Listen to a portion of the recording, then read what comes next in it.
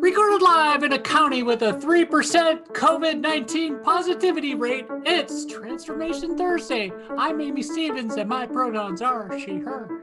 And I'm Penny Sterling, and my pronouns are she, her as well. Speaking of positivity, Amy, we've got a positively amazing guest this week who is a very positive person who always has a positive outlook on life, even when they're running for something like the county legislature of Monroe County. And that's going to be Carolyn DeVecchio Hoffman, who's running for the 25th District, which I believe is your neighborhood, isn't it, Penny? It's, I think, in my neighborhood adjacent, but yeah, I'm looking forward to having a conversation with her. And we're going to be doing that with Carolyn coming right up after our traditional music swell and fade out.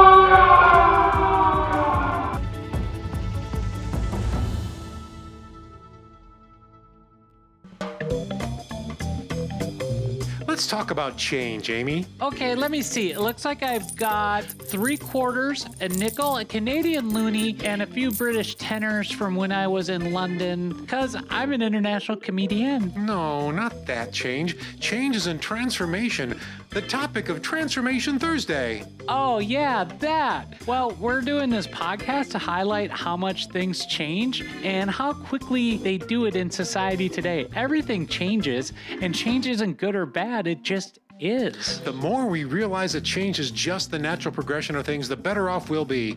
Now, let's talk about change. Didn't we just do that? No, not the last one. The first one. The coins, money, about how people can give us some of theirs so that we can continue talking about ours. Are you just trying to get people to go to our Patreon page to support this podcast so that we can continue our exploration of what it means to live in a rapidly changing world? Because although this is a labor of love, we do have expenses, and by going to transformationthursday.com, they can help ensure that we can continue to be bringing this fun and insightful commentary on the world today, plus get exclusive patrons-only content. If I say yes, can we get on to our next segment? Oh, God, I hope so. Okay then, transformationthursday.com. Also, can you break a 20 for me? Sure, I can get that to you in euros. Okay, now you're just showing off. Welcome back to Transformation Thursday. I'm Penny Sterling, and my pronouns are she, her. And I'm Amy Stevens, and my pronouns are she, her as well. Today we are welcoming Carolyn DeVecchio Hoffman to Transformation Thursday. This is part of our series of bringing you local and New York State politicians who are coming on to talk about their candidacies. And because we're not on radio or governed by the FCC, we don't have to worry about equal time. Yay! Yay! I know Carolyn and I go way back at the comedy circles here in Rochester, New York. In fact, when she first met me, I was still wearing boy clothes every once in a while, selling insurance and doing those kind of things that Penny just wants to forget about me. So, Carolyn DeVecchio Hoffman, welcome to Transformation Thursday. Thank you so much, Amy and Penny, for having me. I've been trying to get on this podcast for a long time. My pronouns... Go ahead, sorry. I was just going to say that my pronouns are she or they, and that I live in Rochester in the Plymouth Exchange neighborhood. And yes, Amy and I met through a comedy class together. And I don't remember when Penny and I first met, but we've definitely known each other for a while now as well, including helping each other out with shows and sort of activist community stuff. So it's great to finally be here. It's just great to see your faces. I know your guests can't see our faces, but I can see your faces, and it's lovely. Yes. I think the first time I really remember actually spending some time with you was with Chris Thompson when we had when we went to I think it was a cafe in the 19th Ward. It was you and me and a couple other people that went there, and we all had lunch together. And I remember that was when I really spent some time talking to you. It was a very cool thing that, Chris was like, let's support Black-owned businesses by, if nothing else, having lunch at some of these places. And that was... Yeah. Killer Mike had just come out with his Netflix show where he does an entire episode of only buying Black. And I think Chris had said that it was maybe inspired by that. It sounds like something Chris would do anyways. But yeah, for a while there, we were going to a Black-owned restaurant every week or so.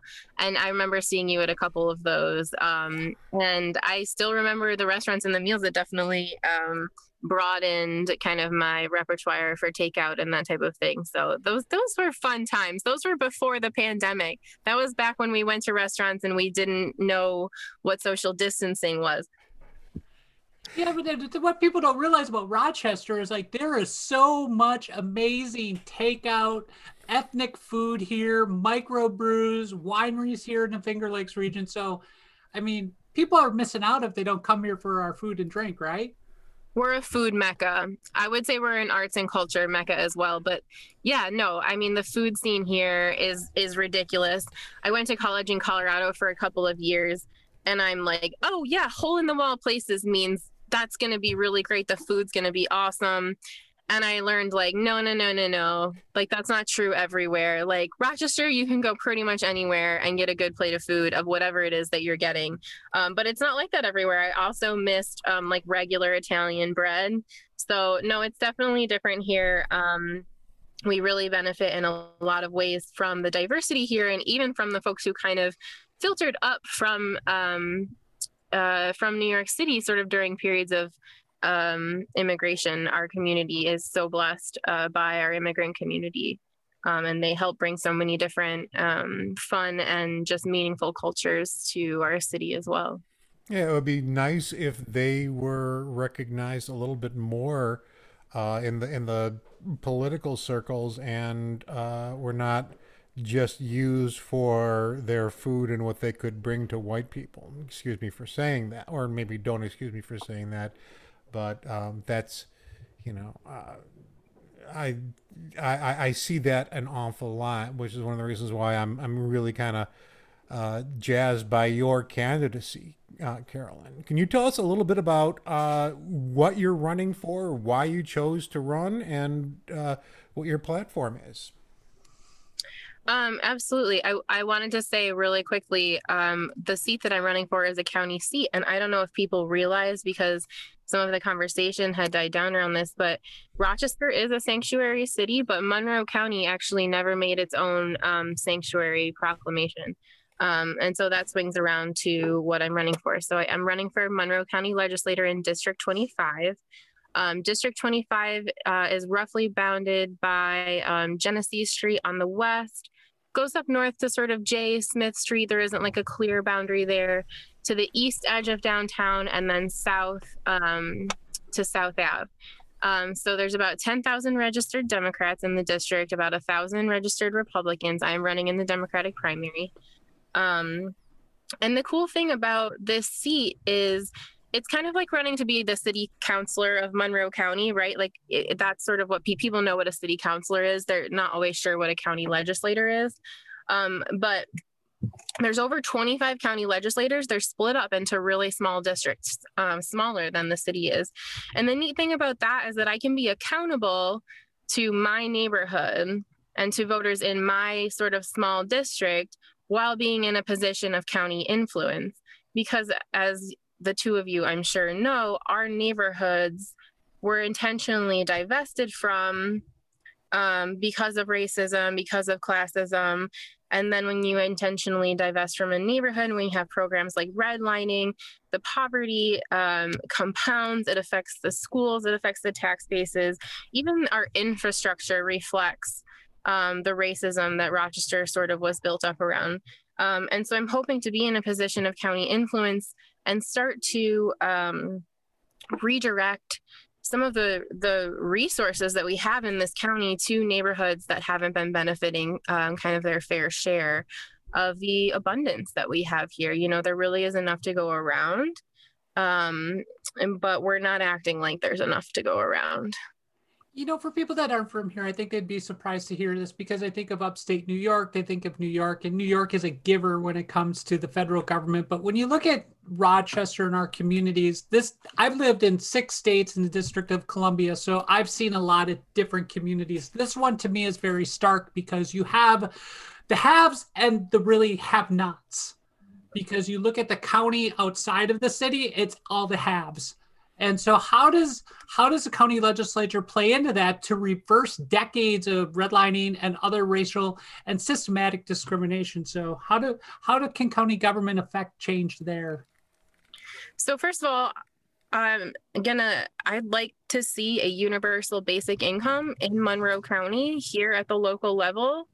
They're studying basic income. They did it in Stockton, California. They gave people $500 a month, no strings attached. And among the people who received those direct cash payments, employment went up 11%, which is an insane amount. If a president had an 11% employment increase during their presidency, they'd get another 4 years. And also mental and emotional health drastically improved, as well as other things that they studied. And so, Rochester is one of the poorest cities in New York. It's one of the worst places to be Black in the country.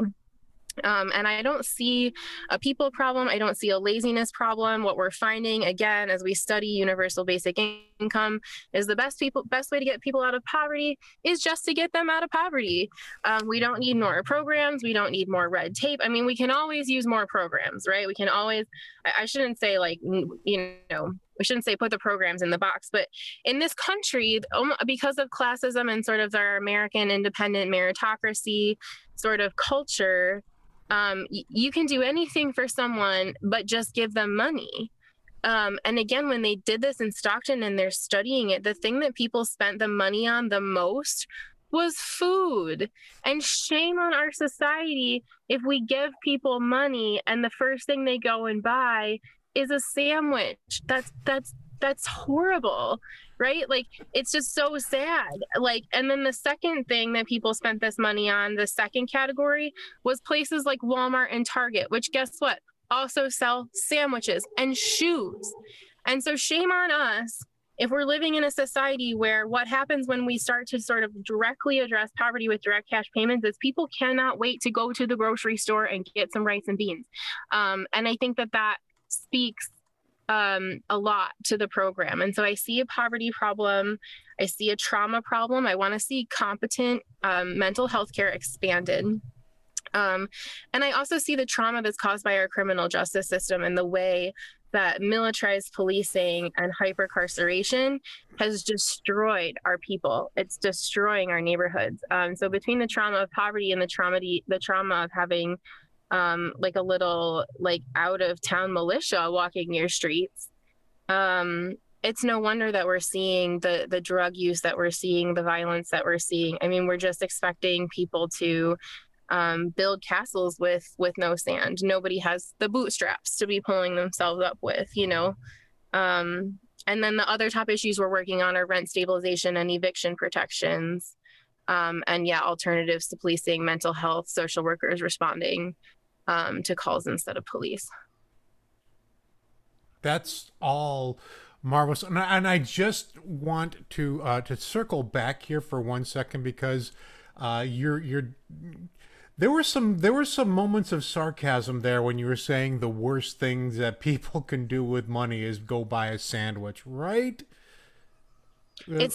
It's insane. I mean, if anyone's like, oh, I'm not sure about universal basic income, and it's like, let's try it and see what people spend it on, and they spend it on canned corn, I think that's a good indication that that we should go ahead and give people a universal basic income. Yeah, and it's absolutely important, because the other thing that does is the money gets in circulation. And so I'm trying to remember the name of the term, but when you give somebody who is wealthy $500, they're going to stick it in the bank, and with the rest of their money, you give somebody who is paycheck to paycheck $500, they're going to spend it on.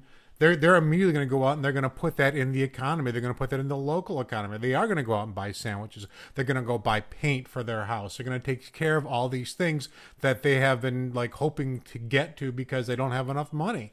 I mean, that's one of the best things that's happened with the pandemic was the pandemic aid, because a lot of people are like, I have, for the first time in my life, I'm not freaking out about whether or not how I'm going to pay the rent this month. So I didn't mean to cut you off there. No, it's great. I actually saw my friend during the pandemic, and I've never seen her look so good. And I was like, oh my God, what are you doing? What's going on? And she was like, oh, I sleep now. Because my workplace, yeah, because her workplace was closed because of COVID. So yes, I think you were searching for the term economic velocity, and that's totally true. It's the idea that if we, like, when you give money to poor or working class folks, they spend it immediately. And so it would be good for the local economy as well, right? Because like when I get a stimulus check, I eat at Kamara's, you know what I mean? Like I spend the money on restaurants or other artisans or bills, you know, things in my neighborhood that kind of keep the economy going. We also have tons of unpaid labor in this community, whether it's taking care of elders or taking care of children, or even just folks who are disabled who deserve better. And so I'd love to see, you know, for our mamas and our papas and our non-binary parents, just even if you are working, like a little extra cash to help your kid with the rent, a little extra cash, you know, to cover the healthcare costs of your grandmother. Like it's just more money in our community in general is so needed. And frankly, it's owed. It's money that was stolen. And so it's money that's owed. Carla, one of the things you mentioned in there was, you know, social workers, mental health professionals, such as what I'm training to be, going out on police calls and everything, or what would be police calls. What do you say to the opponents of that model that say, hey, you know, you have to have the police, you have to have the police? How does that model look with trained mental health counselors or social workers going out on calls? I think, you know, one of the things that I've been talking to folks about, especially older voters, is it's not that I don't want someone to come when you call, right? And you have to reassure them that, look, the idea is still that you can pick up the phone and help will be immediately on the way. What we would like to see, though, is that they're actually helpful when they come, right? And so I think people are like, social workers, how could we do that? Well, in a way, a police officer is a terribly ineffective social worker. I mean, like, not to insult a social worker, but I think people get this idea that, like, oh, well, this I don't know, hippie's going to come to your door, and if someone's attacking you, and like nicely ask them to stop. And that's not true. And we can train our social workers to handle crises. And I think they'll be better at it. And I think what we're talking about in general is, how do we do boundaries as a community?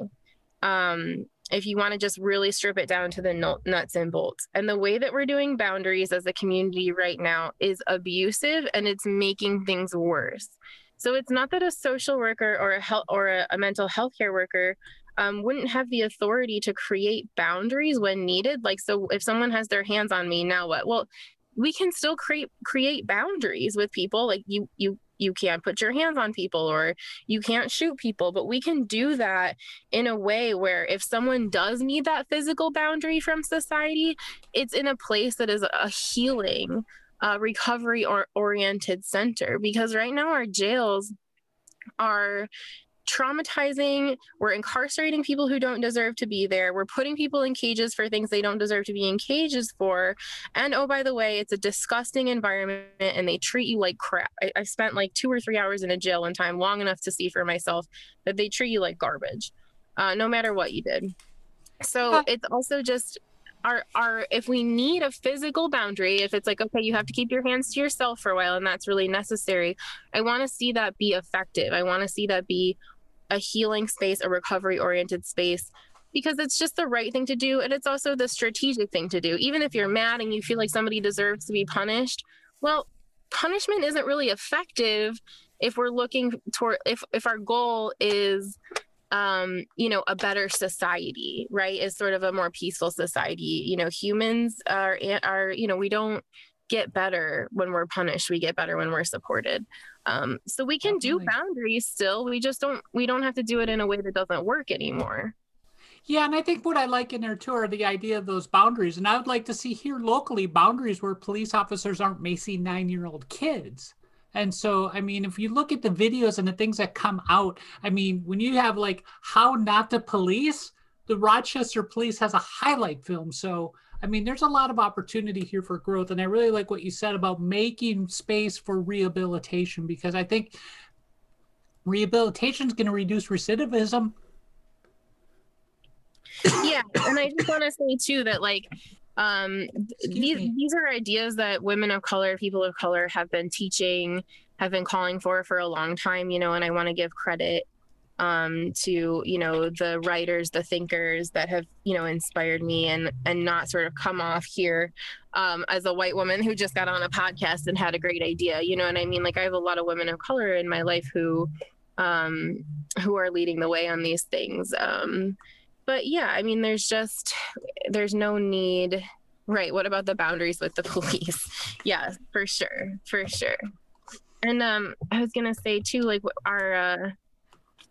we want, you know, competent. Oh, I was going to say that there are social workers, people who work in group homes, you know, that are actually county workers that are still making less than a living wage, de-escalating folks who are having mental health crises every single day. And not without killing anybody. And so when Daniel's Law came up a few months ago, folks were like, oh, well, how do we, like, that's going to be really hard. We have to make sure we get it right. We have to study it. And I'm like, people are already doing this every day for $10 an hour. So why don't you just go talk to them and ask them what they're doing? Because I actually, the first 6 years of my work journey was working with adults and children with disabilities, and you go to a 2-day training every 6 months or so, and they teach you how to de-escalate a mental health crisis without killing anybody. It's not easy, but it's also not rocket science, and we make it seem like it's so hard. Like, it's totally doable, and frankly, mostly women making mostly non-living wages are doing it every single day. Well, yeah, and you know, you mentioned in our wages. I mean, even with our county government right now, I mean, I have somebody who's close to me in my life who works for a county agency. I'm not going to say which one, but she makes less than $13 an hour right now. And you know, my daughter and I work at Starbucks, and we're making the market rate of $15.50, and that's the market minimum here in Rochester for Starbucks. So I mean, so somebody in county government, in a county agency, doing a way more important job than I'm doing is making almost $3 less an hour than I am. I mean, how do you keep good people in those positions? So that's going to affect the services of the government here in the county. Yeah, the campaign has actually been endorsed by the county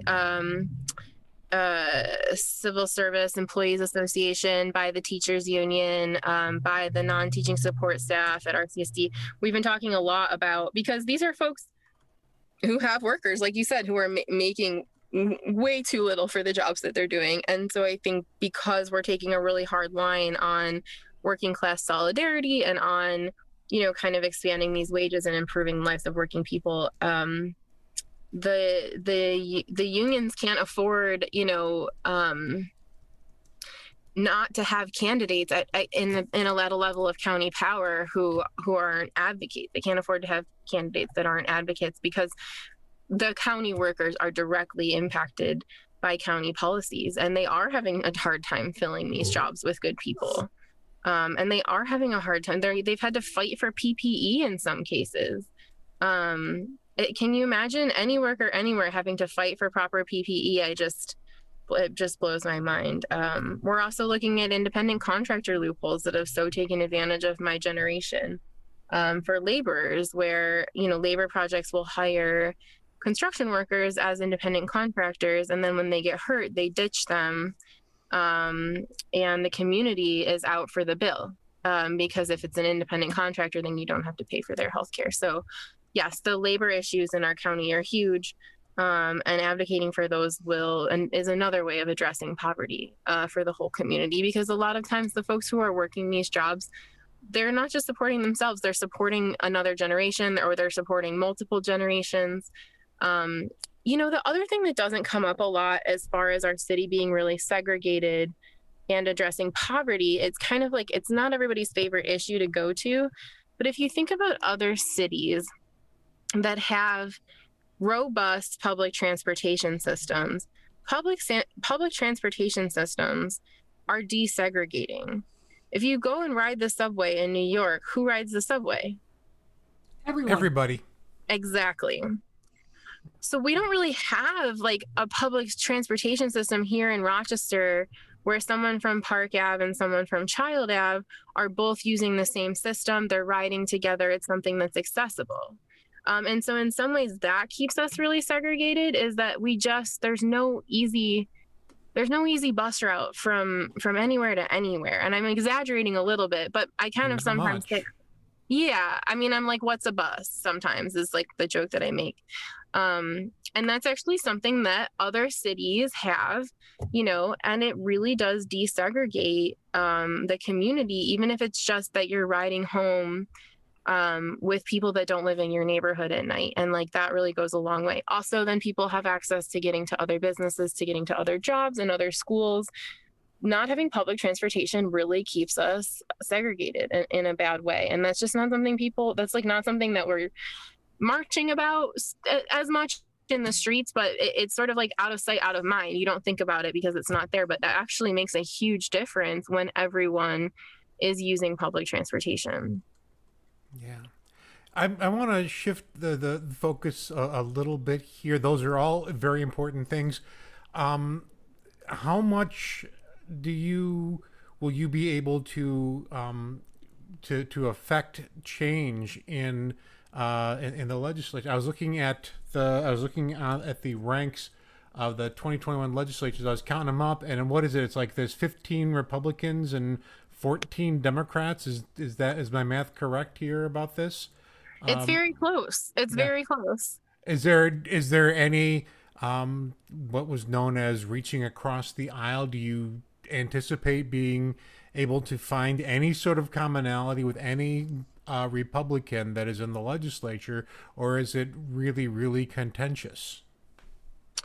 So this is a funny question without the context of knowing that there are a group of Democrats who have been voting with the Republicans this past year on some issues. And so your question is actually a little bit hilarious out of context, because this is something that comes up over and over again. So we are close to having a Democratic majority. After my primary in June, that was sort of, the city elections tend to be decided in the primary. But then in November, there are tons of Democratic candidates running for other county ledge seats in the suburbs, or in districts that have more of the suburbs in them. And so there are seats to be won here in the city. And then if we want to sort of finish that majority and have a Democratic majority, we need to, after we win these elections in June, hit the streets and go and help Democrats win their elections in November. Because the thing is I will fight hard for the working class, for queer and trans rights, for criminal justice reform, and everything that we care about on the county ledge. I will be able to be much more effective if I have 4 or 5 other people doing the same thing. And so, as we saw this year in New York State, it's like once you hit that majority tipping point, all of a sudden legislation just starts pouring in. We got money for the Police Accountability Board. We legalized cannabis. We got money for undocumented workers. The school money came. So it's like we need a majority on our county legislator to be able to pass things more quickly. And I will be happy to fight on behalf of poor and working class folks, whether there's a majority or not. I think I'll enjoy my job much more if I'm able to get there and we do have a Democratic majority, because then we'll also have a Democratic county executive. So between those two things, we could really make a big difference in the lives of poor and working people. And I think people feel like politics is slow and it doesn't work. Well, I think sometimes why people feel that way is, you'll hustle really hard for a candidate like Mary Lupien, and you get a candidate in office, and then people feel like, well, nothing changed. Well, you have to keep hustling until we have the votes on city council to pass the things that we need to pass. So it is slow, and it does take flipping one seat at a time, but it also does work because, again, as we saw this year, we were finally able to have that Democratic majority in the Senate. We had it in the Assembly for years, and all of a sudden we've been able to pass a lot of these progressive policies, and New York State will hopefully start to be a lot better place to live, particularly with fully funding our schools for our kids, which is something we've just been working on for forever. So it does take a long time. I believe in working both within and without the system. Right. So sort of outside the system, and then inside the system, I sort of see it as harm reduction, you know, and I, you know, going into a system and being part of a system that is causing harm, that is part of the problem, and sort of living with that dichotomy of I'm running to be a part of a system that is oppressive, and I see it. I just don't think we have the time to wait, you know, to sit around until the system, you know, is sort of shifted. But, you know, people are dying now. People don't have health care now. So I'm willing to work outside the system and build grassroots power, sort of, you know, on the outside through social movement, and then also willing to work within the system, because I just don't think people can afford to wait for the harm reduction that can be done from that position. Hey, Carolyn, you mentioned at the beginning here your pronouns are she, they, so you're the first politician that we've had on with an different set of pronouns than some other politicians who have pretty much been she, her, or he, him. And so, you know, how can county government with that new, hopefully we do get that majority here in Monroe County, how can county government make lives better for the trans and non-binary community? Because you talk about unemployment, homelessness, mental health issues. These things affect our community so much harder than a lot of our cisgender counterparts. So how can county government help our communities as well? You know, it's baby early steps, but I think we do have to take the first steps of actually just being visible and looking at language. And I think that stuff is more powerful than some people realize. So the county runs social services. So having an option on your social services paperwork to indicate, you know, your pronouns, and having social services workers, or, you know, the county also has a police force, which we're working to transition away from. But in the meantime, you know, making people who work for the county, you know, use that as part of their name tags or their identification. And while it might seem like a small thing, I know both of you understand that it's actually very powerful to sort of visibly do that. It communicates a sense of safety to our community, and it also signals to folks who might want to create the opposite of a sense of safety for the queer and trans community that won't be welcome here. I think, you know, we've seen you know, trans folks face particular trauma in the criminal justice system. So we have to continue to work to respect folks' preferred gender, both pronouns and actually where they want to be and who they want to be housed with when they are in the criminal justice system. Making sure that folks have access to the medications that they need, to the hormones that they need if they are incarcerated. But I think visibility in a community where it's still very dangerous to be openly queer or trans is really important. And changing those little things on the forums and changing those little things on the websites, you know, starts to signal to people, this is who is welcome here, and this is the kind of behavior that we're expecting you to treat them with. That's incredibly important. And as I'm listening to you, last week we were speaking with Kate Oakley, who is doing a lot of work in a lot of red states where there are these openly and aggressive anti-trans bills that are going on, and I'm just trying to figure out how you're going to be able to get that I want this so much, and these are all great. Is that going to be like a first 100 days sort of thing for you? Is that going to be something that you're going to bring up early and often? Is that going to be like a I don't want to use hill you died on, but is that going to be a primary issue for you going into the legislation going into legislature? I think it totally can be a primary issue because there are other allies I think, on the county legislator. So I think some of those things actually can be focused on early. It's not something that I think will get a lot of pushback in doing. And it may even be something that we could reach across the aisle with, because I haven't gotten to know any of the Republican legislators yet. But I wouldn't be surprised if there aren't one or two of them who maybe understand the importance of sort of starting to shift some of these things. I'm also living in a district that is particularly lacking in not just support for the queer and trans community, but in representatives. And so it actually is going to be a priority for me to be really open and visible, just for the sake of our kids, just for the sake of youth in my neighborhood who might not have someone in the neighborhood who's saying, like, hey, it's okay, or like, hey, someone you could talk to.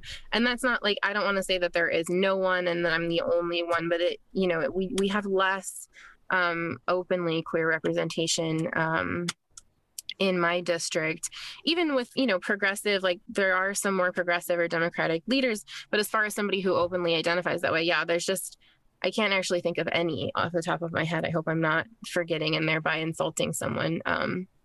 So yeah, no, I think, for the sake of the mental health of our young people and just the safety of our trans community, I don't see any reason why we couldn't get to work on that right away, That's great. So I'm going to make that is that like, okay, so what would your first 100 days look like in office? What were the things that you're going to, okay, trans rights, what else? You're going to public transportation, universal basic income. Is there anything else that you would want to bring to the table immediately?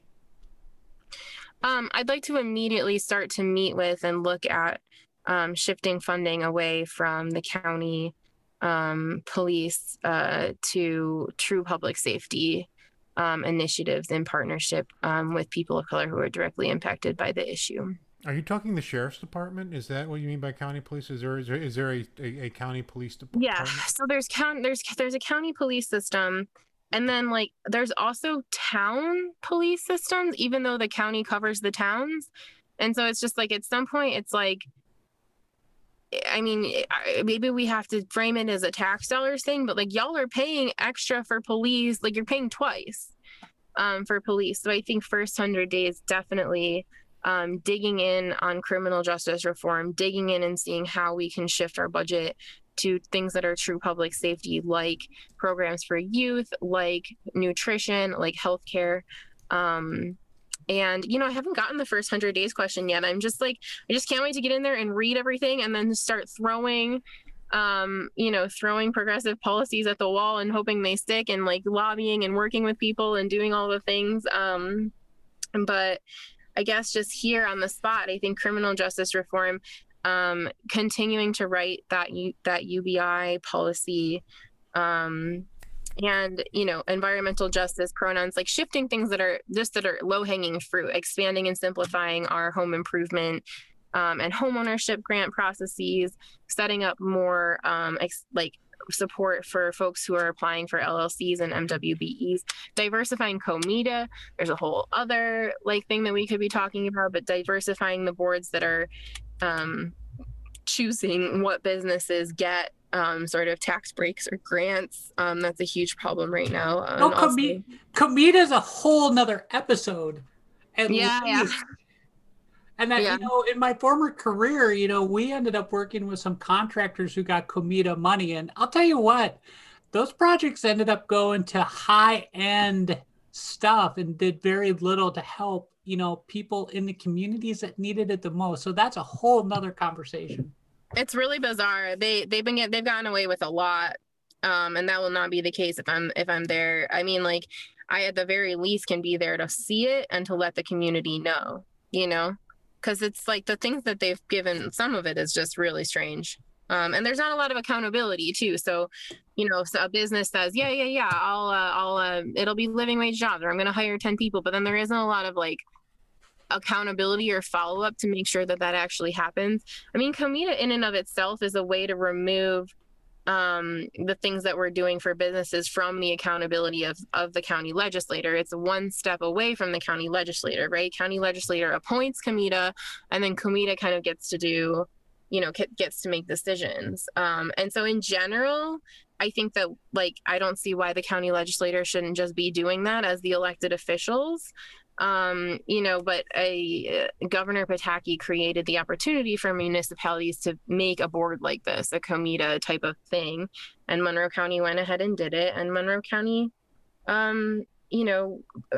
they loaded it with people that they owed political favors to. And then those people sent the money to people that they owed favors to. And I don't think there's anybody from my neighborhood on Comida, and it is an entirely white group except for one person.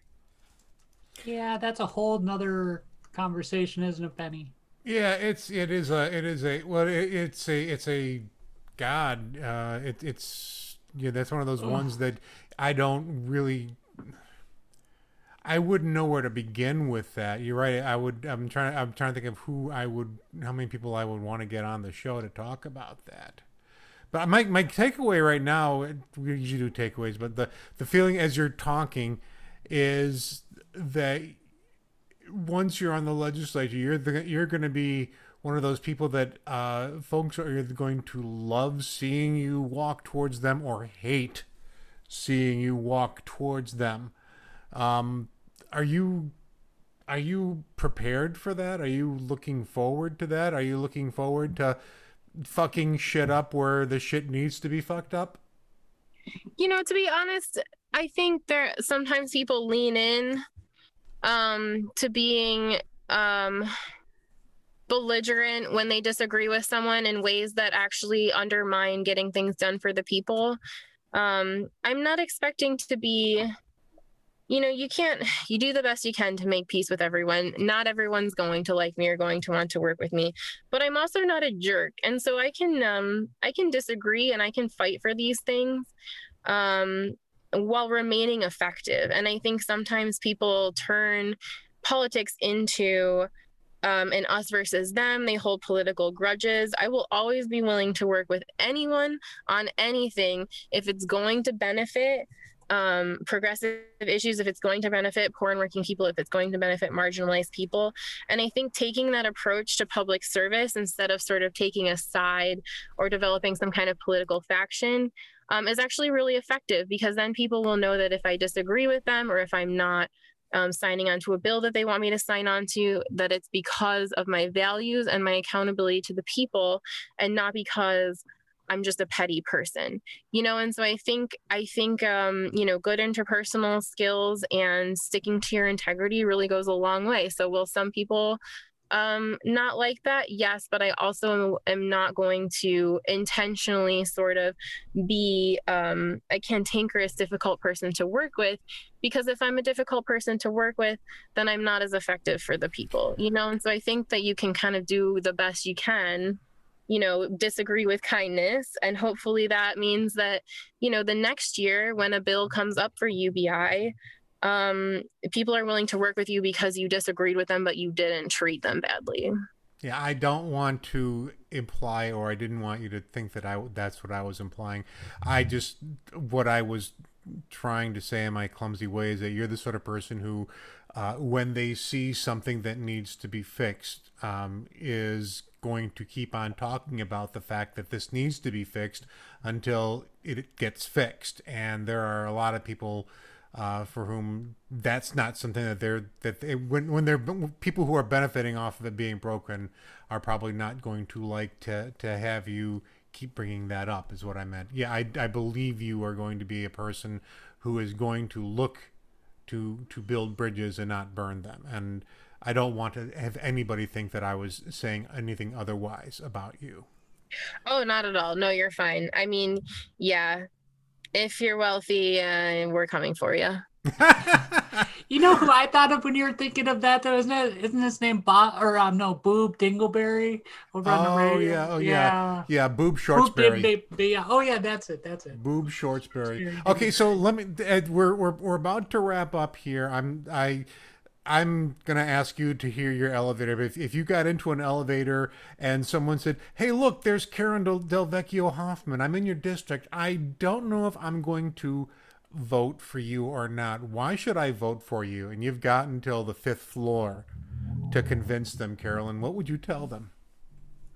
I'd say, hi, my name is Carolyn D. Hoffman. My pronouns are she or they. I'm running to be our county legislator. I live in the Plymouth Exchange neighborhood. What is most important to you, or is there anything that we can do for you? And that actually is my elevator speech. It goes right back to the people. It goes right back to the issues. And I feel like I'm making a difficult answer to that question, but that really is what we're doing. We're identifying ourselves as being living here, and then we're asking people what they need and giving people a chance to talk. Our top 5 issues are universal basic income, public safety alternatives to policing, rent stabilization and eviction protections, decarceration, and expanding mental and emotional health care. And some of the biggest issues that come up in the neighborhood are landlords that don't live here and don't take care of the homes, and the need to expand our home ownership and home improvement grant programs. The other thing that comes up a lot is programs for kids and teen, and actually traffic calming strategies. People ask for speed bumps and they ask for a stop sign. That's amazing. I love the fact that your elevator pitch would be to ask them questions. That's the sort of people that we need in government, and so I'm glad that you are running for legislature.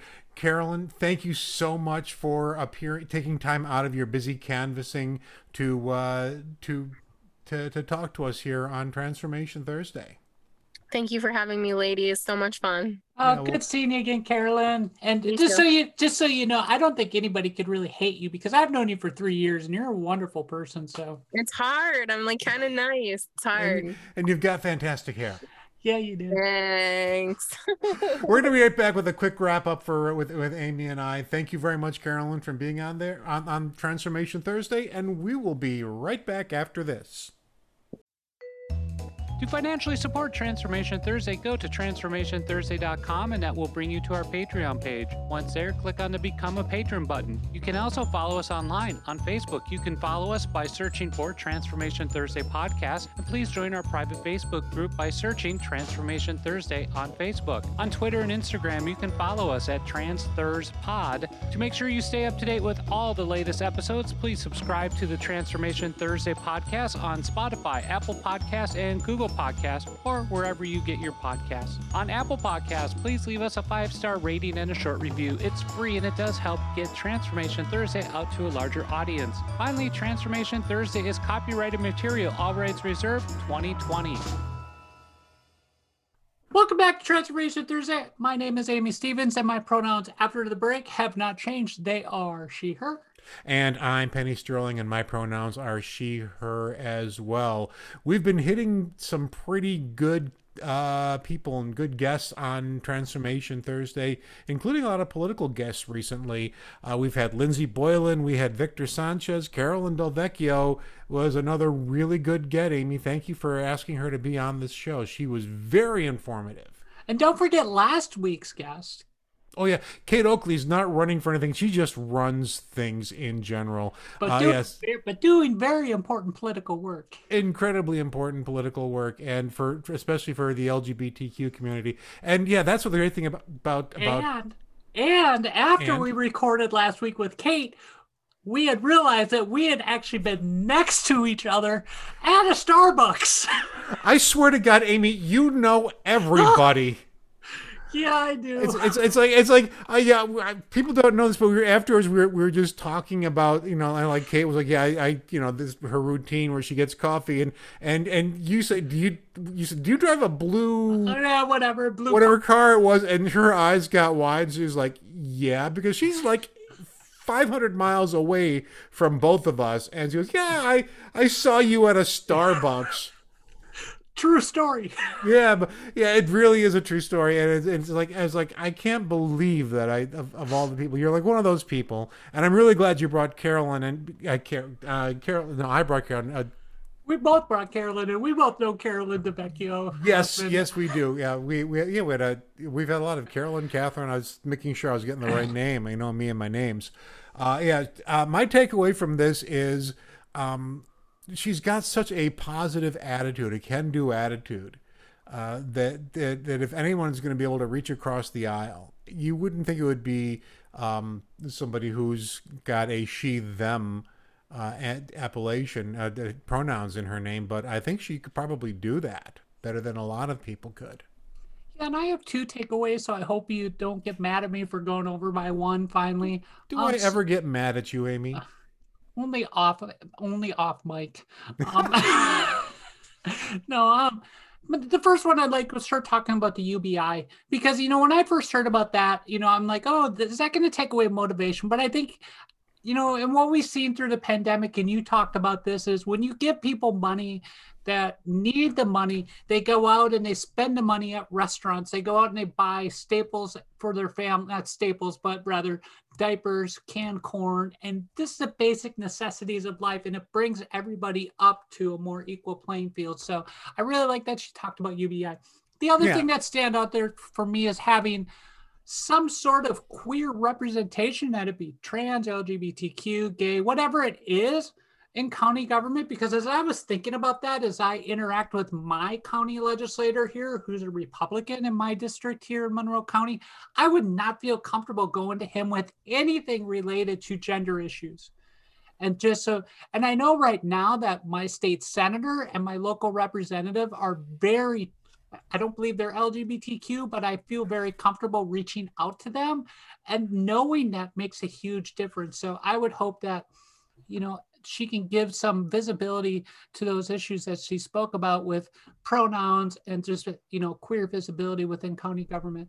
Yeah, I think it's really good that she has such a well-rounded approach to everything, though. Most of, it's important, you're right, to have that transgender, that queer representation, but it is also important to show that, just because you're queer doesn't mean that you don't have the same problems and you don't want the same solutions as everybody else. And she does both of those things quite well. So I wish her the best of luck. Good luck in the primaries. I was going to ask her when the primaries, it's like in June 22nd, isn't it? Yeah, I believe you're right. Yeah, I wasn't going to say that specifically, but yeah, so when the primaries are out. June 22nd. Yeah.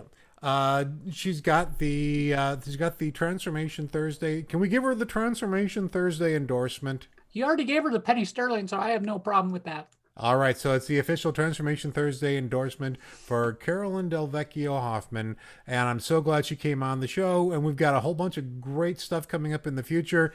We're wrapping up now. Support us on Patreon.